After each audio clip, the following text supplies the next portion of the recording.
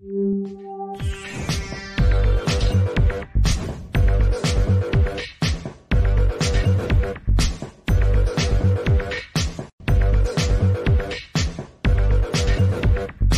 everybody, welcome to the show. You know where you are, the 9 at 9 with me, Tigo. And I wanted to bring something special since, Veterans Day just passed a few days ago. And I'm a veteran. We're a Navy house. Everybody's associated with the Navy in my house.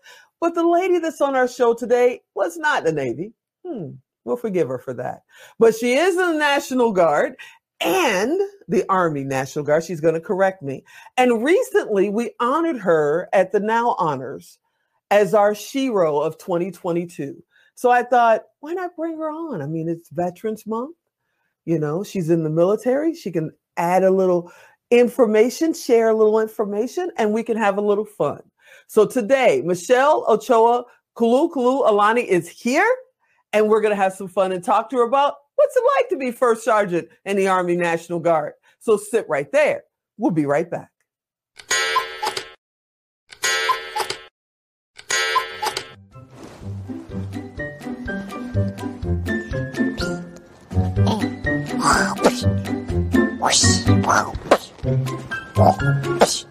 Emmett, do you want to play with me? Yeah, I can't play right now. I'm doing show notes.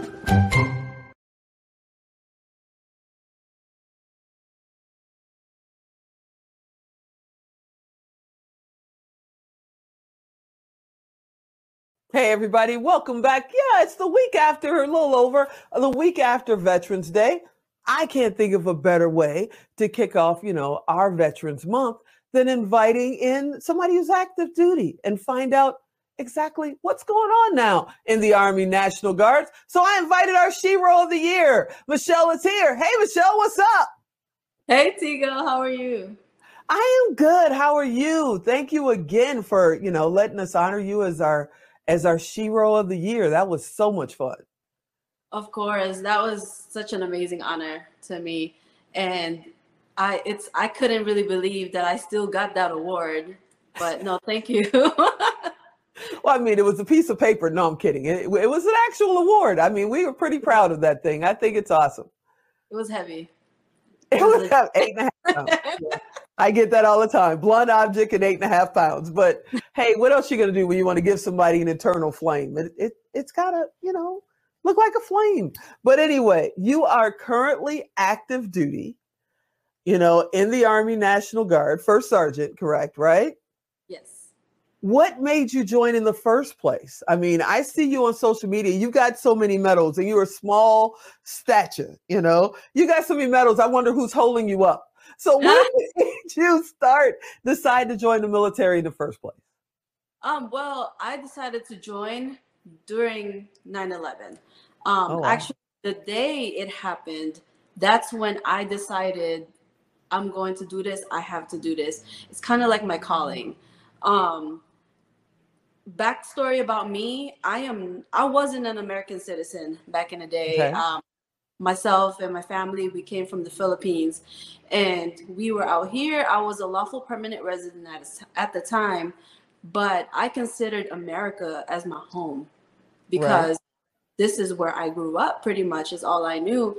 And when 9/11 happened, I saw the impact that it made with my family, my friends, their family, their friends.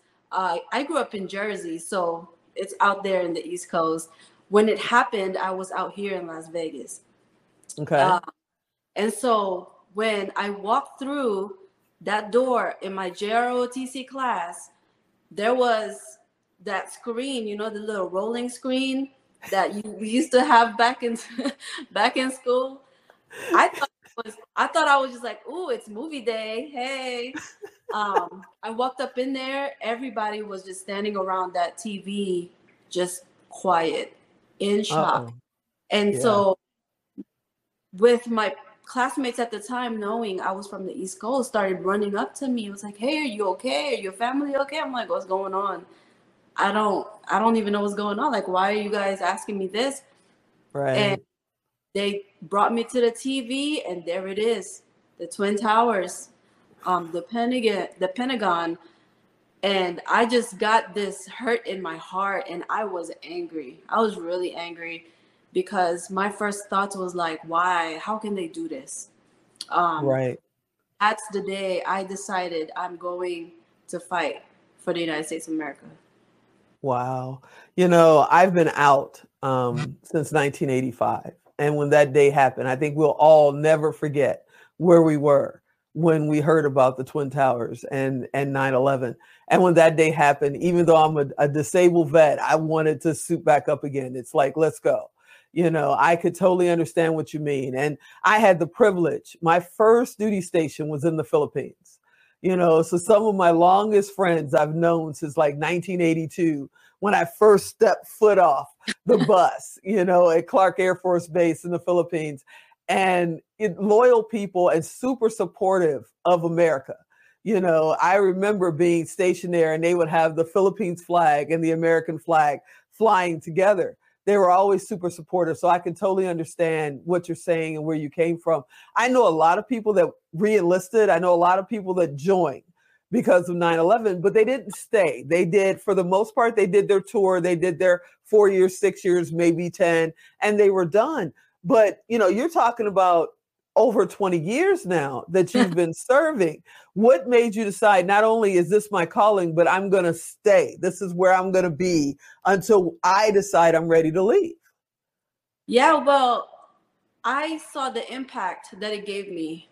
It gave me that foundation to my future, and I just love it. I love being here. This is where I belong. And what I'm in recruiting now. So I wanted to be able to share this amazing organization with others, to be able to guide them and help them, give them the same impact that it gave me when Right. I started, when I first started to join. Because honestly, I didn't know how long I was going to be here. But as years go by, the more I fell in love with the organization and Wow.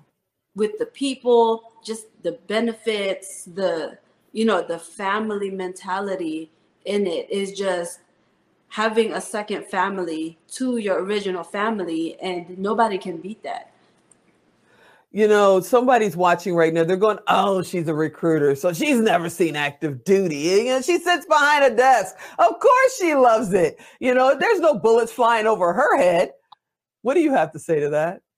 Well, it doesn't matter what branch or component of the military that you have. I tell people all the time, you are a soldier first. All right. Especially with the Army. I've been deployed. I've been in the Army National Guard all my life, but I've been deployed 4 times. I deployed 3 times to Iraq, once in Kosovo. I was even a Mark 19 gunner in one of my tours. So that's a little myth that they have, oh, you're National Guard, you're not going anywhere. Yeah, you're soldier first. You go where you are needed, because we are going to give you the proper tools and training to be able to do your job, right?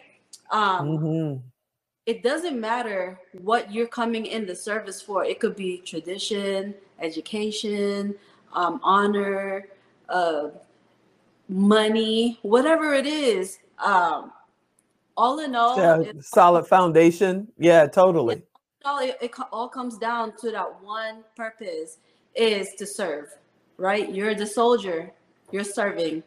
And so don't think you are incapable of anything, because don't be scared to go to the other side of the door, because you don't know your capabilities until you actually try it. So I would say. Wow. See, Alan's cheating, because I just saw the 2-minute warning, and there's no way that it's time for that 2-minute warning. But I got to get to the fact that you recently got married, okay? And you're a member of the LGBTQ society or community, I should say. And, are they kicking you out? Are they accepting you? What's going on in the military? Because in my day, it wasn't don't ask, don't tell. It was just don't. Okay, well, yes, I just recently got married. Growing up in the military, I went through the whole don't ask, don't tell. I went through the actual repeal stage to now, and I can honestly say that I'm happily married. All of my peers, my leadership, they all support it. The organization support it. They've Wow. actually put people in place. It's called diversity, equity, and inclusion, to where whatever you are, whoever you love, we are here for you. We're embracing you. And that's why I love this organization more and more each day, because they are letting you know, hey, as long as you have integrity, you're doing the things that you're supposed to do the right way. We don't care if you're black, white, Asian, Chinese, whatever, lesbian, gay, anything, Wow. religion. We're here. We're family. Okay, I know Alan's going to cut us off soon, but we're going to do a show together and we're going to sit down and talk about this in detail. It'll be coming out early next year and everybody will get an idea. But if they want to know about recruiting, if they're thinking about serving, where do they go? How do they get in? Well, we have, especially in the Nevada Army National Guard, we have 5 recruiting stations out here. We have Eastern office, Henderson office, we have Spring Mountain office, Lake Mead office, and the Craig office. All you have to do is go to your Google Maps and type Nevada Army National Guard or Army National Guard, and they will give you the addresses to those locations, and let them know that you saw this interview and you saw me talking, so they will take care of you 100%. You are the best. I can't wait for our show to start. And thanks again for being our Shero. Thank you. Thank you so much. Awesome. Hey, everybody, you know what to do. If you want to get in touch with Michelle, go to Tigo Direct, type in Michelle, Army National Guard, and get in touch with her. Let her know, hey, I'm a veteran. Hey, I want to serve. Or you just got questions about the military. She's there, and she's a great person to reach out to. I hope you enjoyed this episode. I hope you'll be back next time. And as always, I'm Tigo. I'll talk to you next time.